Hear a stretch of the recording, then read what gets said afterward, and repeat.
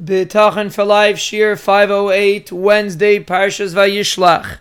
We are explaining the importance of tzipisa Yeshua, of feeling HaKadosh Baruch Hu's Yeshua, of anticipating HaKadosh Baruch Hu's Yeshua, and this defines our very relationship with HaKadosh Baruch Hu.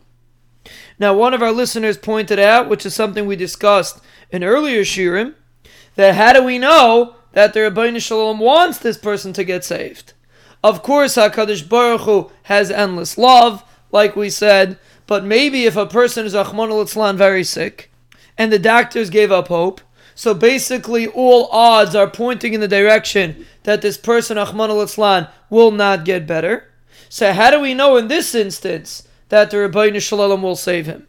Of course the Rebbeinu Shalom can save him, and of course the Rebbeinu Shalom has endless love, and the Rebbeinu Shalom wants to save him, but how do we know that in this instance the Rebbeinu Shalom wants to save him? Maybe in this instance it's the best thing for him, Rachmana litzlan, to die, because that's what it looks like. It looks like the person is dying, so why in the world would there be a concept of tzipisa Yeshua in a situation where it seems very difficult to see the Yeshua? And this question applies to every area in life.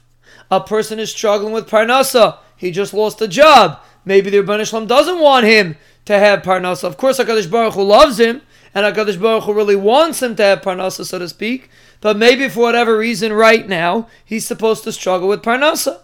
A person, Rachmana litzlan, doesn't have children, and the doctors say he will never have children. Maybe the Rebbeinu Shalom doesn't want him to have children.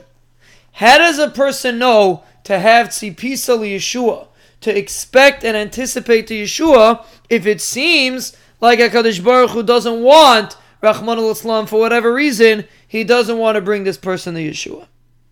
And the answer is, we have no idea what the Rebbeinu Shalom wants. For all practical purposes, a person that is Rachmana litzlan on his deathbed has the same chances of living as a person that is completely healthy. We have no calculation what HaKadosh Baruch Hu wants. Even if we see that most people that are on their deathbeds, Rachmana litzlan, eventually are nifter, that doesn't give us a right to assume that this person also will follow the same path. We have no idea HaKadosh Baruch Hu's calculations. We can't even begin to imagine them. So for us to try and guess what HaKadosh Baruch Hu's calculations are is simply silly. There's no reason for us to assume that just because the doctors gave up hope, that that's what HaKadosh Baruch Hu wants.